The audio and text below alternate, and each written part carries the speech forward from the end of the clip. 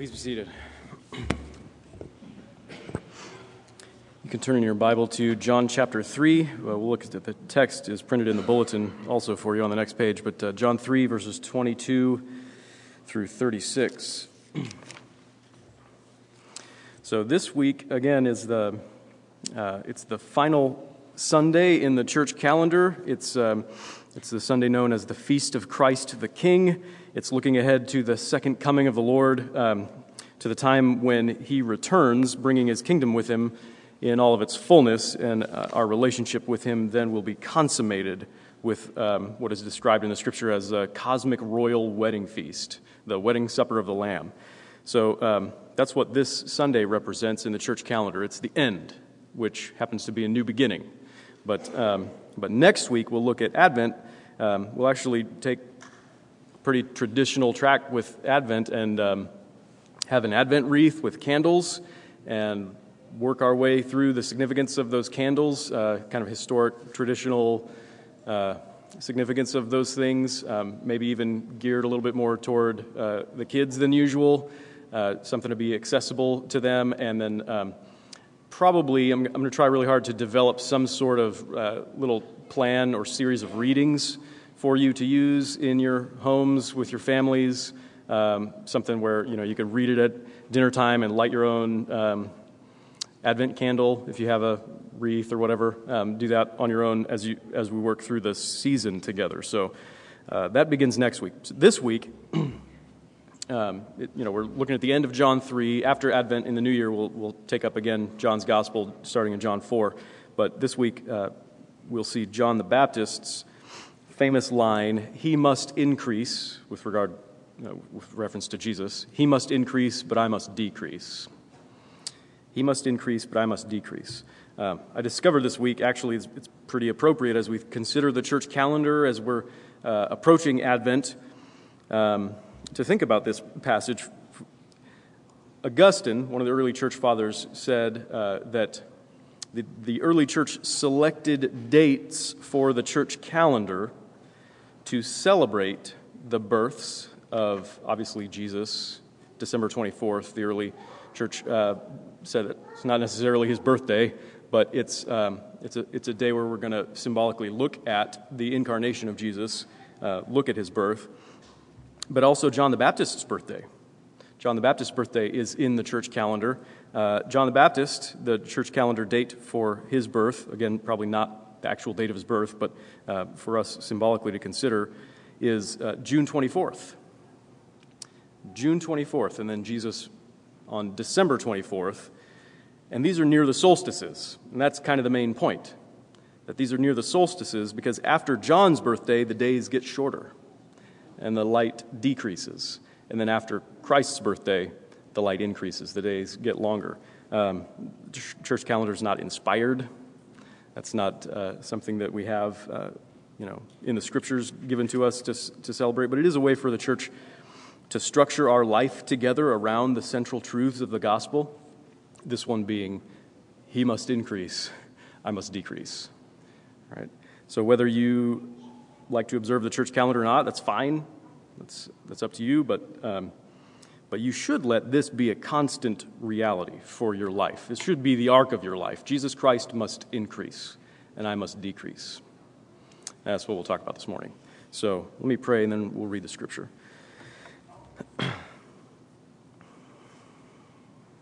Father, we're glad to have your word. It reveals a lot about who we are. A lot of that is painful, but the more important thing is that it reveals to us who you are, who your Son is, how we can have relationship with you, how we can live with you, how the world is supposed to be and the trajectory that the world is on, and how it will be again because of your grace at the second coming of Christ. We're happy to sit under your word. We pray that you would overcome any obstacles in our hearts to receiving your word with faith this morning. We pray in Jesus' name. Amen.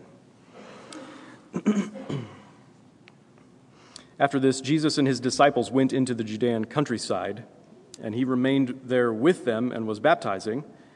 And John also was baptizing at Aenon near Salim because water was plentiful there and people were coming and being baptized, for John had not yet been put in prison. Now a discussion arose between some of John's disciples and a Jew over purification. And they came to John and said to him, "Rabbi, he who was with you across the Jordan, to whom you bore witness, look, he's baptizing and all are going to him." John answered, "A person cannot receive even one thing unless it is given him from heaven. You yourselves bear me witness that I said, 'I'm not the Christ, but I've been sent before him.' The one who has the bride is the bridegroom. The friend of the bridegroom who stands and hears him rejoices greatly at the bridegroom's voice. Therefore, this joy of mine is now complete. He must increase, but I must decrease. He who comes from above is above all. He who is of the earth belongs to the earth and speaks in an earthly way. He who comes from heaven is above all. He bears witness to what he has seen and heard, yet no one receives his testimony. Whoever receives his testimony sets his seal to this, that God is true. For he whom God has sent utters the words of God, and he gives the Spirit without measure. The Father loves the Son and has given all things into his hand. Whoever believes in the Son has eternal life. Whoever does not obey the Son shall not see life, but the wrath of God remains on him." This is the gospel of Jesus Christ. Praise be to you, O Christ. So between the baptism of Jesus Christ, and that's what's being referred to here when John's disciples say, "Look, the guy who was with you, to whom you bore witness." So that's at the time when John actually baptized Jesus. Between the baptism of Jesus Christ and then John's imprisonment, which we have reference to here in our passage, there was some ministry overlap, right? So John and Jesus had parallel ministries. There was a time in which they were both, it says, baptizing, right? This ministry for both of them was characterized by actually pre-Christian baptism. So just because the word baptism shows up in the Bible doesn't mean it's what we understand by the word baptism now. But Christian baptism takes place after the resurrection of Jesus from the dead, when the church baptizes in the name of the Father and the Son and the Holy Spirit, and Jesus himself baptizes or anoints with his Holy Spirit. So that's Christian baptism. But this baptism that John and Jesus, or probably actually Jesus' disciples, as Jesus was overseeing them in ministry, probably Jesus' disciples were baptizing, but the baptism that John and they were administering was a cleansing, a washing. That's one of the words you see in the Old Testament for baptisms, washings, purifications, right? So this was a purification that was symbolic of repentance and the forgiveness of sins. So it kind of highlights one of the aspects of the fullness of Christian baptism now as we understand it. This is not going to be a sermon on baptism. So, all the technical theological stuff, that's not what this is going to be about. The significance of baptism has always been a point for theological debate, and apparently it was then there too, because John's disciples come up to him asking him questions. They were having a debate with a Jew about purification, this regarding baptism, right? So, but that's actually not the main reason why John brings it up here. So that's why we're not going to spend a ton of time on it. John brings it up in his gospel here as the context or the setting for a pretty significant dynamic that exists for people who are doing Christian ministry. People who are, when I say doing Christian ministry, everybody thinks, well, maybe I'm the only one in the room that's doing Christian ministry because I'm a minister. But Christian ministry is something that all disciples are supposed to be engaged in as members of God's household and as members of Christ's kingdom. This is the way that we're all supposed to think about our life together, and our life in the world is ministry, right? It's ministering the love of Christ and the truth of the gospel to others. So it's relevant to all of us. But there's a significant dynamic for people doing Christian ministry in this passage, and that's why John brings up the context being this debate about purification. So in verse 26, it says that John's disciples and a Jew were engaged in a discussion or debate. They were having a conversation or a theological debate about about purification and baptism, but they don't come to John. They don't come to John the Baptist to ask him a question about purification. Right? That's the context, but the question is, they're not asking for a resolution of their theological questions about baptism. The thing that they've seen now is that Jesus and his disciples are baptizing over there on the other side of the river, right? They're baptizing over there. They've seen his parallel ministry, and in fact, they've had some of their own friends. Some of John the Baptist's disciples left and followed Jesus, and now is Jesus' disciples. Andrew and John probably are the ones that are mentioned earlier in John's gospel. And remember, just for sake of clarity, John the Baptist and John the gospel writer, or John the evangelist, are different people. John the Baptist and John the evangelist, or John the apostle, they're different people. So sorry if that's confusing. But John, the apostle, the evangelist, was one of these guys who used to follow John the Baptist, and he went over to Jesus, right? And so he's doing ministry over there. They see that, these followers of John the Baptist, they see this. They see these people leave John the Baptist and start following Jesus themselves, and they're feeling kind of snubbed. They're feeling underappreciated. Maybe even a little threatened by the competition, so to speak. Right? They're giving expression to some frustration. They're complaining to John the Baptist. And it's the kind of thing you expect to hear from like loyal customers at the old mom and pop corner store when a big box store goes in across the street. The kind of complaining you expect to see in that situation. But we've got to apply a different paradigm than competitive, than the competition paradigm when it comes to Jesus and ministry. And John the Baptist, actually, he knows that. He gently corrects his disciples about this. He redirects them. He basically reminds them that his whole life and ministry, from beginning to end, his whole life and ministry have been explicitly Christ-centered. They've been a concentrated, deliberate, actually inspired effort, inspired by God himself. John the Baptist has been called by God to connect people to Jesus. Right? That's the reason why he's alive. That's the reason why he's doing what he's doing, is to connect people to Jesus. And when people listen to John the Baptist, and they do what he says and run to embrace Jesus, then that's what he was born for. That's the fulfillment of his purpose and his desire, and nothing could bring him greater joy, he says. Right? He says in verse 27, a person cannot receive even one thing unless it's given him from heaven. So basically with that, he's saying, I'm happy. I'm content. I'm thankful because God has given me the ministry of pointing people to Jesus, and because God has given all these people to Jesus, these people who are going to him, right? And so these things are happening. My life and what's happening here with our parallel ministries and these people going to Jesus instead of coming to see me again, these things are happening because of a gracious God in heaven. God's the one making these things happen, and that's good. That's good, and I'm thankful, right? You yourselves bear me witness that I said, I'm not the Christ, but I've been sent before him. This was emphatic earlier in John's gospel that John the Baptist was saying, I'm not the Christ, right? Remember, just I'm not the Christ. I've been sent to prepare the way for him, to point people to him, but I'm not the Christ. I'm not the big deal here. You can bear me witness. You remember I said that, right? If you'd been listening to how I've exalted Jesus this whole time, you would see there's no tension here. There's no competition. I'm not jealous of Jesus because people are going to him. I've been trying to get people to do that all along. That's been the point of my ministry. The one who has the bride is the bridegroom. The friend of the bridegroom who stands and hears him rejoices greatly at the bridegroom's voice.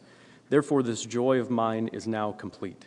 So Raymond Brown is a commentator on this passage. He says, in Jewish weddings, the bridegroom came with his friends to the bride's house to take her to his home.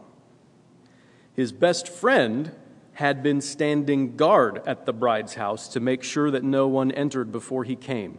As the friend, the Baptist hears the bridegroom coming to claim his bride and rejoices that he can withdraw into the background. Imagine the joy. You've probably been part of a wedding. You've probably been to a wedding. And the wedding party is a big, happy bunch of people who are celebrating the fact that the bride and the bridegroom are now finally coming together. They're going to have union. And this thing isn't about me. I'm the best man, but it's not about me. It's about my friend here who's the bridegroom. And I'm excited because of that. I'm not trying to steal his glory. I'm not upset about him having the glory for this occasion, right? So the Baptist, John the Baptist, isn't jealous of Christ. He's jealous for Christ. He's jealous for Christ, and he's jealous for the bride. So Paul actually uses this same kind of language in 2 Corinthians chapter 11, where he's talking to the church in Corinth, the church, and he says, I feel a divine jealousy for you, since I betrothed you to one husband, to Christ, to present you as a pure virgin to Christ. I'm jealous for your relationship, right? So the minister says, I want you to know Jesus. I want you to be united to Jesus. I'm excited about that. I'm jealous for that relationship. I'm not jealous of it, right? So this jealousy for the marriage, the union of Christ and the church, the marriage of the divine bridegroom to his bride, the church, that's why John the Baptist can celebrate. He can celebrate the exaltation of Christ. He's fading into the background. That's totally great. Because I want to see this. I want to see people coming to Jesus. And I can celebrate that. My joy is now complete. He must increase. He must. But I must decrease. That's not false modesty. That's not self-pity. It's not a dangerous lack of self-respect. It's inevitable that Jesus Christ will be exalted. It's inevitable. He must increase. He's going to increase. He's going to become the desire of nations. He's going to become the very center of the cosmos. He's going to become the high king over heaven and earth itself. It's going to happen. He must increase. As I retreat into the periphery of attention and don't stand at the center of the universe anymore, that just means my deep satisfaction with God's plan, which is Jesus. God's plan is Jesus. He's the center of the universe. Right? So, Frederick Bruner, another commentator, says that the great desire of authentic Christian ministry is the increase of Christ in the hearts of one's parishioners, one's neighbors, and oneself. It is possible to be so consumed with Christ's increase that one can actually be content to be less significant oneself.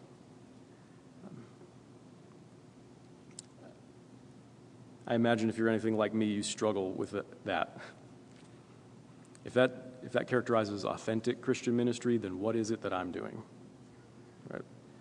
Because I have a real problem with Christ being exalted and myself being decreasing, retreating to the periphery of attention. If you're anything like me, you struggle to maintain a vision like John the Baptist has here, which he gently corrects his disciples about. It probably seems mostly foreign to your experience. I think this passage has universal significance for us, but we can see the dynamics of it really clearly with regard to ministers like John the Baptist or myself. So let me apply this to myself and see how it connects with you. I'm instinctively more like the Baptist's disciples here, instinctively. This is what I'm like by nature. More like the Baptist's disciples who are getting upset that Jesus is attracting such large crowds and it's drawing them away from what we're doing over here. Right? I'm concerned with how ministry reflects on me. I'm concerned with my reputation. I'm concerned, I compare myself to other ministers and our church to other churches as if we're in competition. Right? It's kind of an unspoken assumption in my heart. I'm actually secretly motivated in ministry by a desire to hear praise, to consume your praises for myself. Right? That's what's going on inside of me, instinctively. There's a little bit of resentment, and there's a piece of me that dies every time I actually succeed in redirecting your attention to Jesus. There's a little piece of me that dies. And I discovered how much this is true of me when I went on sabbatical this summer. I I realized how pervasive this is in my heart and in my conversations. By nature, I'm obsessed with the opinions of other people. And my interactions are largely characterized then by attempts to impress other people. And that means you. And that means lots of my conversations with you have been at least partially, at least with mixed motives, driven by the desire to impress you, so I can imagine that you're impressed with me, right? And that means stress. Living that way means stress. Living that way means anxiety. Living that way means I've got to perform. And it means jealousy when it appears like others are performing better, when others are doing it right and I'm doing it wrong, or they're getting the praise and I'm not. Right? There's a lot of stuff messed up with that dynamic. If ministry is about me, as I secretly wish it were, then I've got to be the best, I've got to outdo all rivals, and I've got to ignore the fact that I'm rivaling Jesus himself as the center of people's attention. That's got to happen. And before, this is a scandal. In some sense, you should be scandalized by this, but before you get scandalized by it, by my candor about that, you should get candid with yourself and tell me that you don't feel the same way. That you don't try to impress other people with your particular insights about Christ, about theology. That you're not actually looking to attract attention to yourself by the way that you serve in this way or that in the church, or the way you serve other people in the name of Christ. We all have, at best, mixed motives about Christian ministry. Every single one of us who are called to Christian ministry, and that's everybody in the church. We all have mixed motives, at best, about Christian service, whether we at some level enjoy having others think well of us, or we just want to be able to feel good about ourselves and keep on thinking about ourselves. This stuff happens inside of us instinctively. We don't have to try. It just happens. We're rivaling Christ for the honor of being the bridegroom, being the center of attention. But he's the bridegroom. He's the bridegroom. And as we point others to him in ministry, we're just the friend of the groom. And instead of letting resentment characterize that, we actually really can let delight characterize that. It actually can be delightful for us to retreat to the periphery, to decrease, while he increases. Bono, U2, has a good song, Magnificent. He says, I was born to sing for you. I didn't have a choice but to lift you up and sing whatever song you wanted me to. I give you back my voice from the womb. My first cry, it was a joyful noise. Joyful. In some sense, it had to be extracted from me. I didn't have a choice. But it's a joyful noise to sing for you, and I was born for that reason. I was born for it. That fullness of joy comes as we meditate on who Jesus really is, as we celebrate him for ourselves, as we realize that I'm part of the bride, and I get the privilege of unity with Jesus Christ, the high king of the universe. I get the privilege of that because of his grace. Even me, even somebody like me who would steal his glory and hog the limelight and distract attention away from him and put it on myself and seek to do that while talking about him. Even somebody like me, I'm part of the bride. He loves me. He gave his life for me. And as you celebrate him and meditate on who he really is, that can mean the fullness of joy as he increases and as you decrease. Right? It's a bit unclear whether the last main paragraph of our text, verses 31 to 36, it's a little unclear whether it's the meditation of John the Baptist as he's continuing to speak with his disciples, or whether it's John the Evangelist, the gospel writer, whether it's his meditation on Jesus.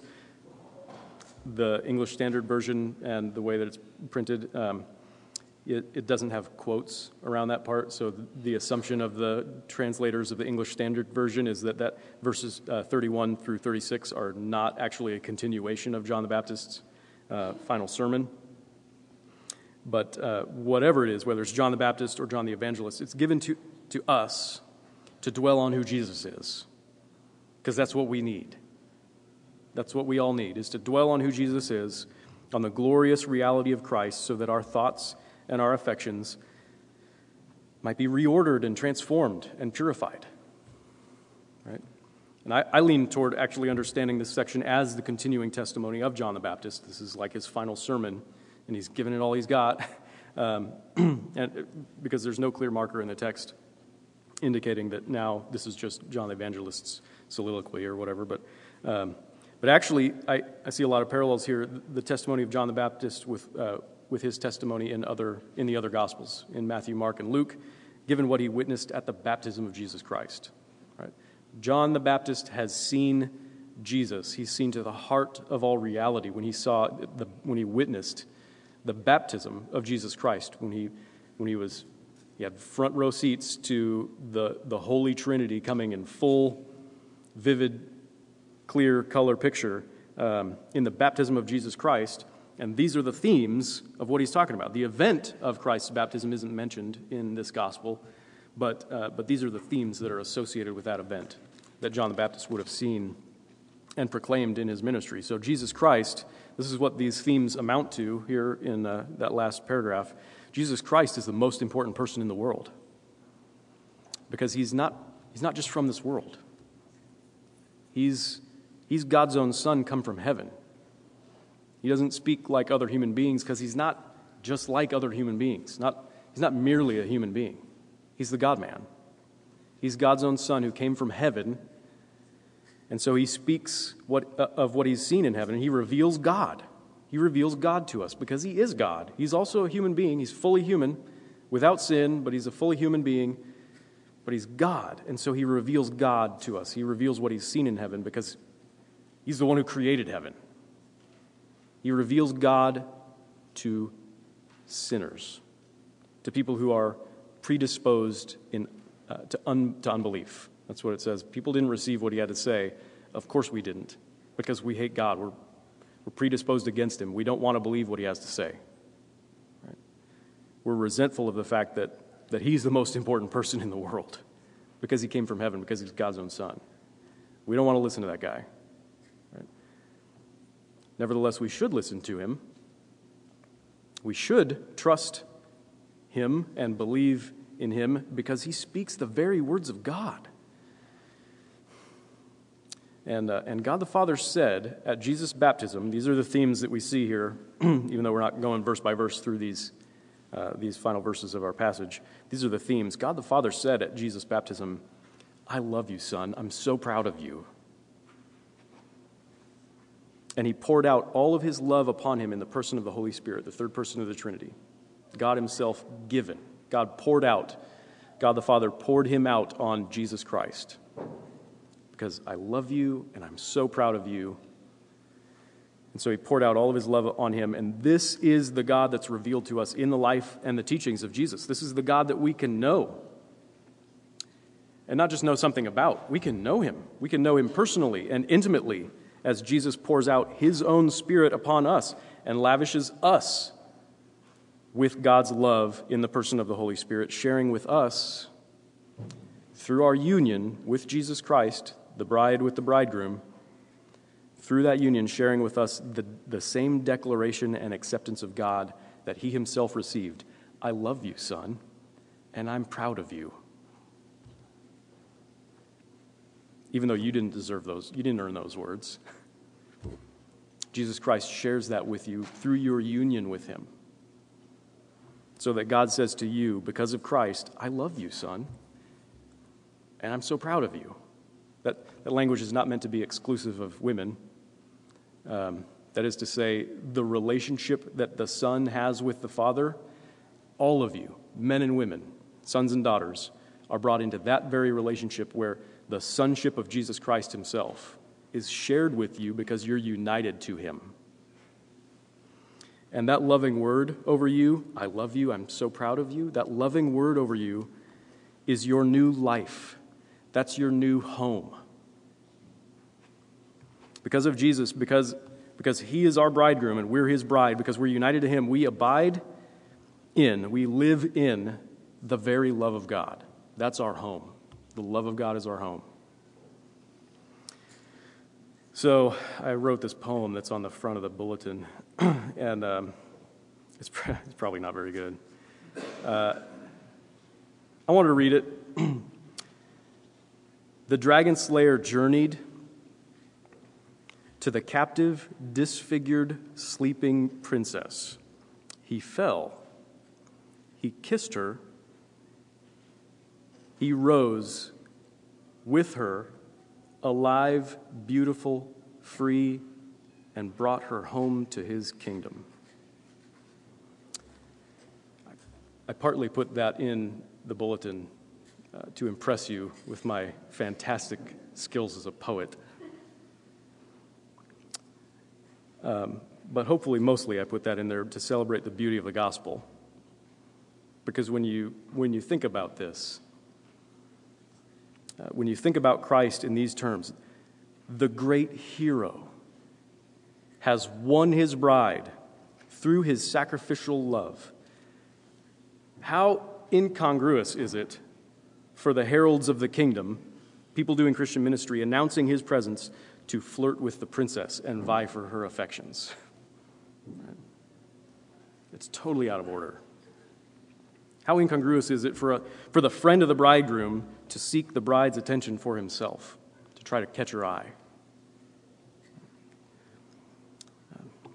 If your heart is full of this tale, though, if you really become able to appreciate the grand significance of the gospel of Jesus Christ for you, for yourself, as a member of the church, as one of Christ's bride who receives all the benefits of union with Christ, everything that means, if your heart is full of that tale, the true tale of the gospel, then you will be purified from seeking your own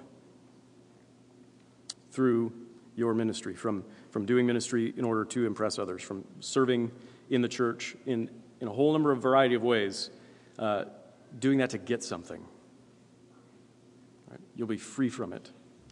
You'll be content to find your rest in his all-sufficiency and in his beauty. There's no need to seek your own anymore, because he's sought you out, and he's saved you for a relationship that you're only just beginning to imagine the glory of it. Right? There's no need to seek your own anymore. He's given you God in himself. And in giving you God, he's given you all things through your relationship with Jesus Christ. So your ministry, your service, your telling people about Jesus can be just that, telling people about Jesus, right? Joyfully introducing them to the great hero of their story, the one in whom all of us may lose ourselves in the gaze of love. The cosmic romance is true, so you should rejoice at the bridegroom's voice. Everything about him declares the love of God to you for eternal life, so let your life be about him and call the attention of others to him. He must increase, but we must decrease. Amen. Let's pray together.